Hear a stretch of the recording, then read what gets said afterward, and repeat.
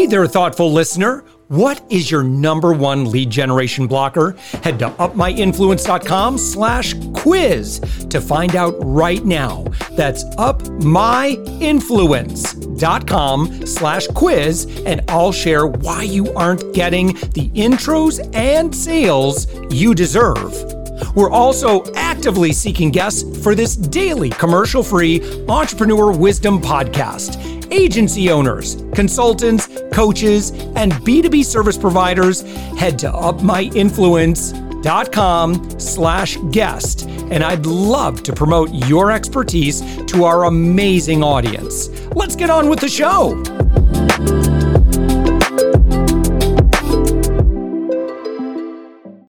With us right now, it's my good friend, Dave Nordell. Dave, you were one of our featured speakers at Fame and Profit Summit. We've become good friends. You are the author of the book, Giving Back, Life and Leadership from the Farm to the Combat Zone and Beyond.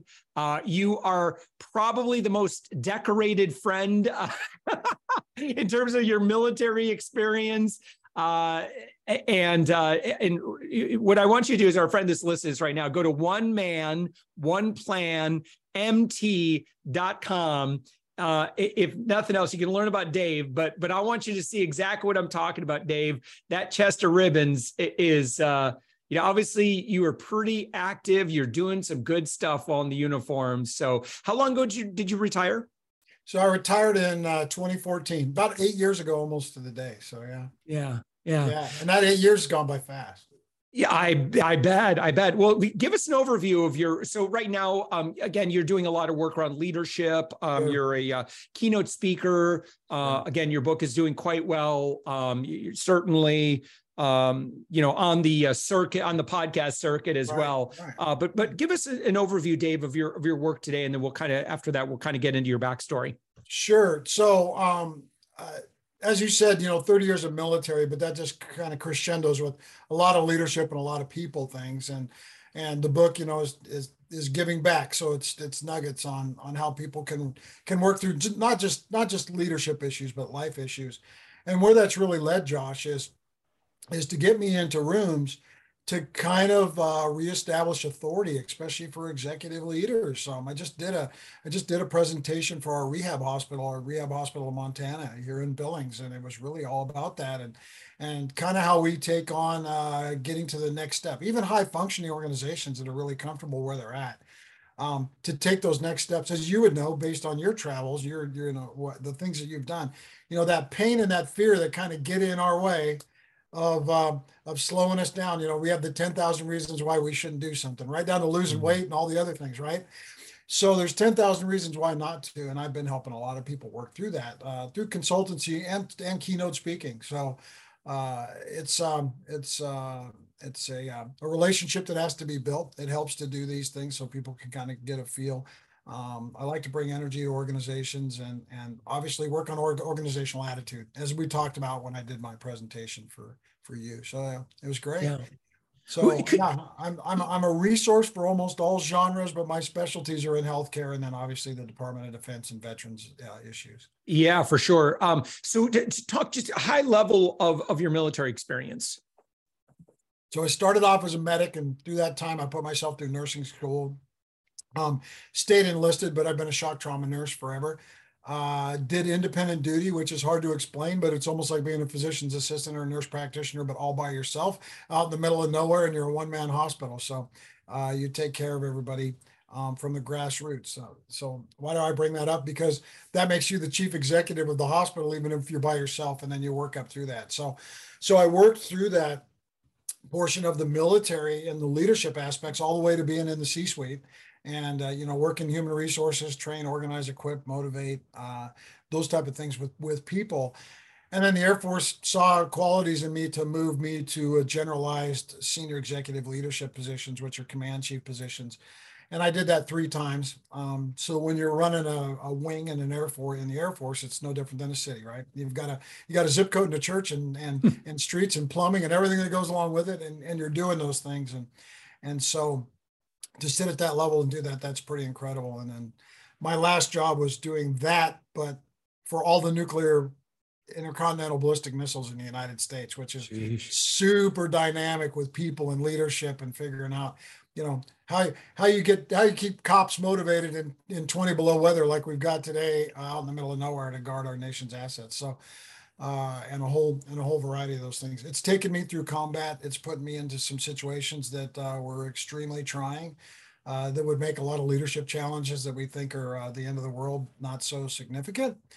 And then it's put me through my own personal trials that are covered in the book that are great to share with organizations and people as they grow and develop and become more successful. And as we've talked about before, Josh, this stuff that I offer, when you enter it into a C-suite, the first thing you realize is it doesn't require a process, policy, board meetings, or a big giant checkbook.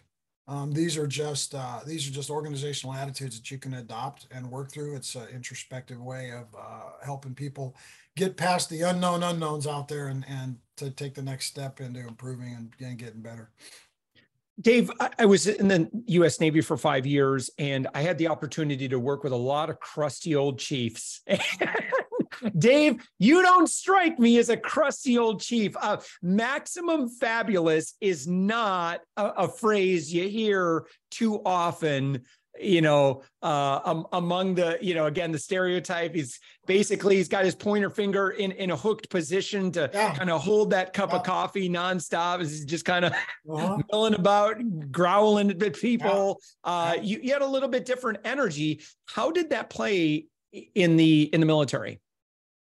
Sure. So, the challenges in the military, people always want to separate the military from the civilian world and say it's not the same. And actually, it amuses me how many military terms that we drag into our civilian life and we don't even realize we're doing it.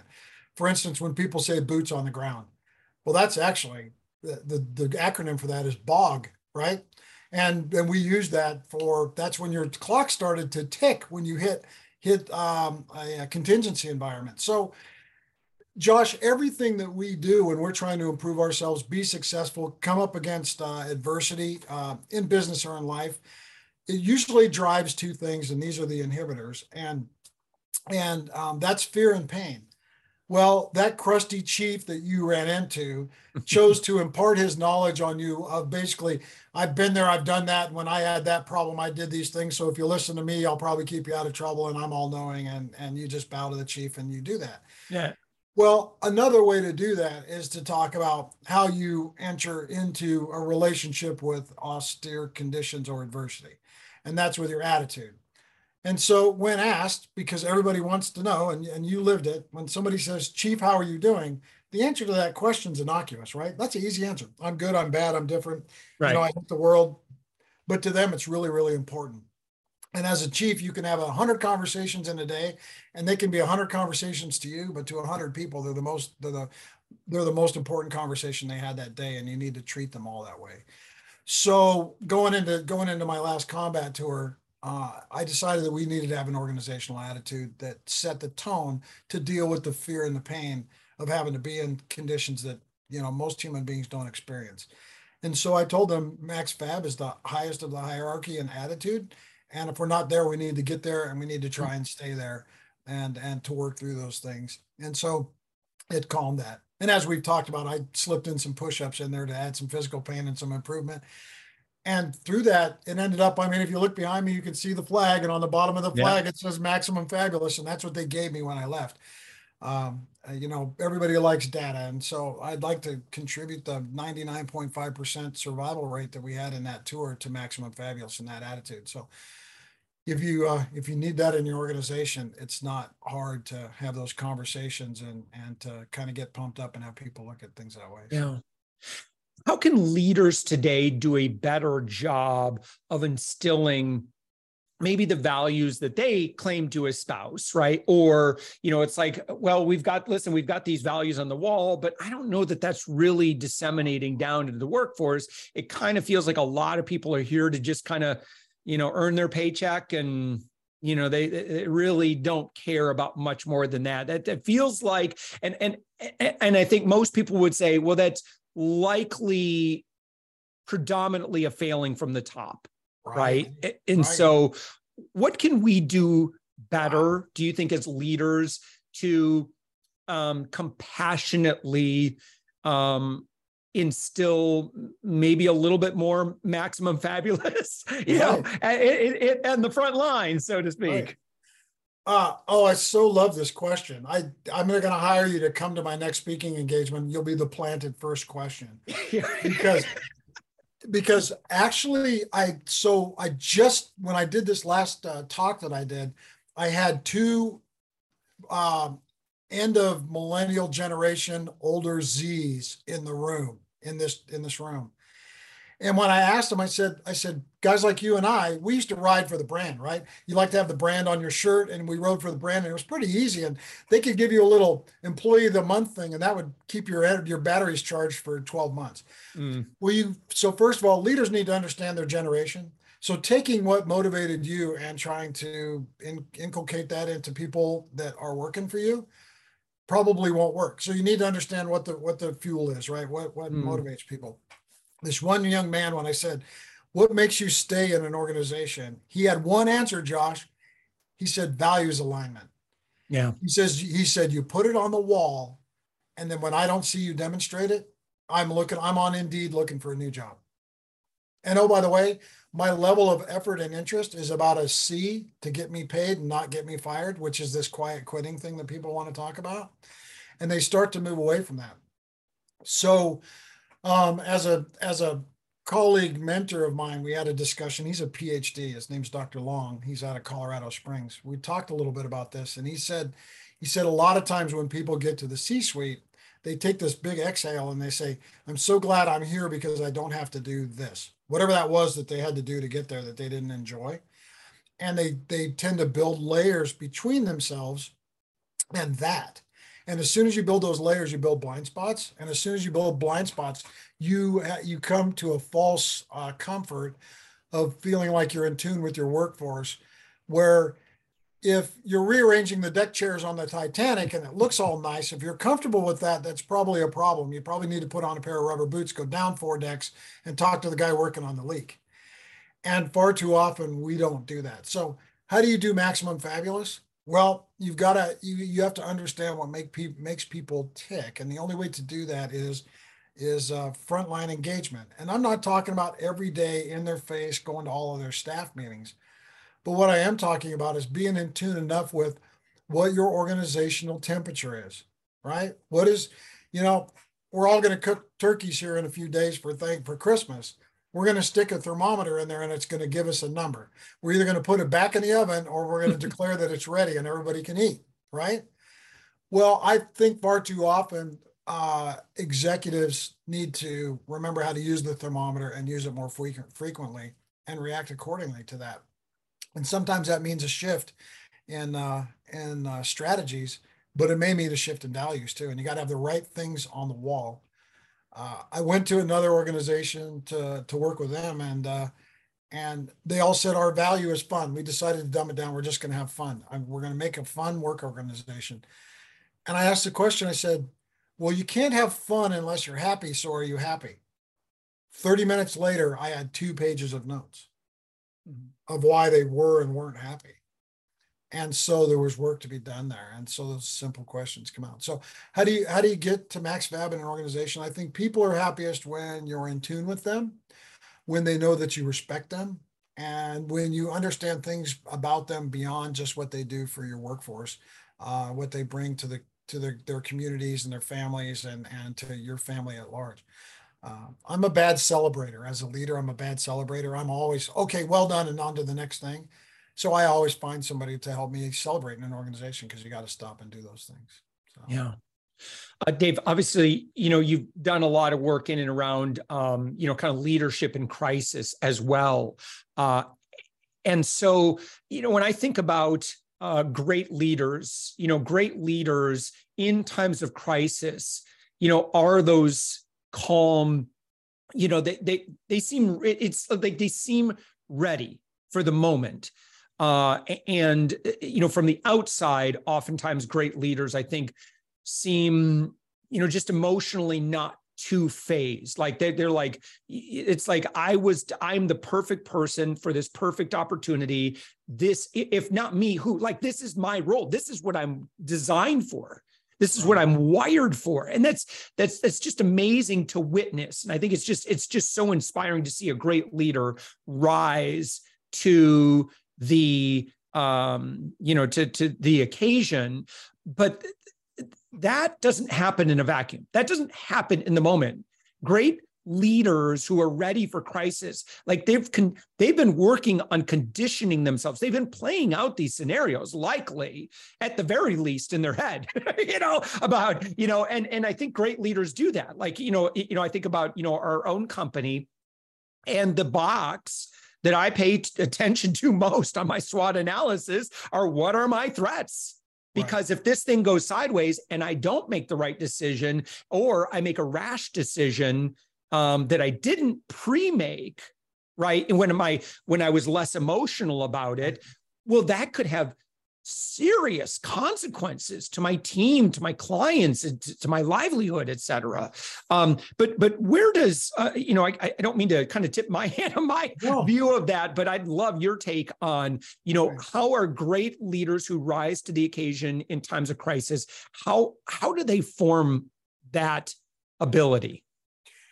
So cliche is success is when preparation meets opportunity, right? So let's focus on the preparation piece of it. We live around and work around a lot of people who will say, yeah, I've done that, or I got it, or whatever, and they don't absorb things. And then you have people that you look at and they make you tired because they're always working. And you think, why is he working at the top? So, we all know Tom Brady, and he's the greatest, and he's 45 and he's still playing football. Do you think that Tom Brady won his first Super Bowl and went and did some commercials and laid on the beach? No, I mean, that guy's in the gym probably 5 hours a day, right? And he's working on his nutrition and it's a job, right? And he's constantly doing that. All we see is him holding a trophy, right? And he's getting another big fat contract. And oh, by the way, he's a good example of, he took smaller contracts so he could have better players around him so the team could be successful. There's a whole other conversation in there, but so if you look at that, it's the preparation piece. The interesting thing that you said, first of all, I'm a fan of SWOT analysis, but I will tell you, my graduate degree is in emergency and disaster management. And I've used SWOT analysis, and they have not worked with executives because they've instilled so much fear and pain that they don't want to even address it, because it's these big macro, here comes the tidal wave, and it's gonna consume you, right? And when you do a SWOT analysis, you can draw a ghost on the wall and then get scared of it, even though you drew it. And a SWOT can do that. Or you can do what I think you were alluding to is, you can do so many mental repetitions, right? This is watching film in football. You can do so many mental repetitions that when it happens, you've already solved the first 10 issues. Yeah. Or when you're getting ready to step into it. If you want to, a wise old Surgeon General of the Air Force once said, if you have a best practice today and you do nothing with it, you're obsolete in 6 months. And so this is, you can look at your threats, or you can look at your checkbook. Your checkbook's a lagging indicator of your previous success. Yeah. Your threats are the potential to affecting the checkbook. And so if you stay in that, it keeps you aware and it keeps you on your toes. I tell a lot of mid-level or like senior director level folks to do one thing. Go out into your workspace and ask one question. Just ask people where the next accident is going to happen. Do this with your staff, Josh. Ask them where the next accident is going to happen. And they'll point at their computer for IT, or they'll point in a corner and say somebody's going to get run over, or they'll point at some high space and say somebody's going to fall off. That's real stuff, because they have all the data. And we don't collect that data. We just walk right by that. Once you have data, you get to be more comfortable. Most executives are more comfortable with data, but they want to mine it in a Pareto chart or a scatter diagram. They want to mine it in those things where somebody's out there getting, anecdotal kind of things. The most valuable data to calm you down, to have you ready for the moment, to have you prepared, the most valuable data is that anecdotal frontline data of repetitive observation, right? I've watched this happen. And, when the guy stands and sits there and he says, hey, watch this. They're going to turn left. And they turn left. And the next person turns left. And they go, how do you know? And they go, because everybody turns left. I've watched it for 2 years. Yep. And then you go, well, but we need him to turn right. And he goes, yeah, we'll move that shelf. And you move the shelf and all of a sudden you've got the effect. Yeah, you've got 10,000 spreadsheets and 95 PowerPoint presentations that are trying to diagnose why everybody's turning left. And you haven't gone and asked the person that's been sitting right there. So you got to do the mental reps, but you have to have a tactical awareness. You don't need to be tactical. You have to have a tactical awareness where you can still smell it, see it, and hear it. You know, in combat, we talk about there's things you can't unsee, unhear, and unsmell. And so when you smell those things, it automatically kicks in all of these mental reps that you've done and you start to do stuff. So if I hear something that sounds like a gunshot, yep. I have things in my mind that I'm going to do, right? And so why not build that as an executive leader? Why don't you have those tripwires? And so some of that comes from your experience, but you have to stay current and the people will let you know. Yeah. Long answer. Great question. Yeah, I love that. You know, I've spoke for the Tony Robbins organization. I know that that's one thing Tony's talking about, you know, great leaders, they build for winter and they anticipate. You know, it's like anticipating your enemy's actions as well. And if you're always like 2-3 moves ahead of them, they don't, That's right. They can never seem to foil you. Dave, we just have a couple minutes left. Sure. Your website, One Man, One Plan, MT, is the website, and of course, your book, Giving Back. Encourage anyone to go check it out. But what someone that's been listening to our conversation right now, what would you recommend they do? Well, just go to the website, click on Work with Dave, and on there's a contact Dave thing. It's got some drop downs for keynote speaking and that kind of thing. But just send me a note if you want a signed copy of the book. Send me a note. But just engage with me. Tell me where you're at. Maybe where I can help. They can pick. We can get on the phone and we can do something like this for 10 or 15 minutes for totally free. And then if it's something that I can do to help any organization, give me an opportunity and we'll do that because there's so much magic in this. And the millennials and the Zs are very interesting people, but they have got a lot of fertilizer and they're really ripe. And so for people that are in executive positions that are more my age or even a little older, I've done a little bit of that work to kind of start bridging those gaps. So there's a lot of things there. But yeah, go to the website, go to Work with Dave, send me a note and I'll engage straight back with you. Get a book in the mail to you. And then, let's have a conversation first before we do anything else. Love it. Dave Nordell, your website, One Man, One Plan, MT, which short for Montana, where you're based. Dave, always love chatting with you. Again, just thank you so much for, all your service, through the United States Air Force. And again, you continue to serve and inspire leaders and inspire great leadership, in the world. So thanks so much, Dave. Yeah, you bet. Thanks, Josh. Have a great day.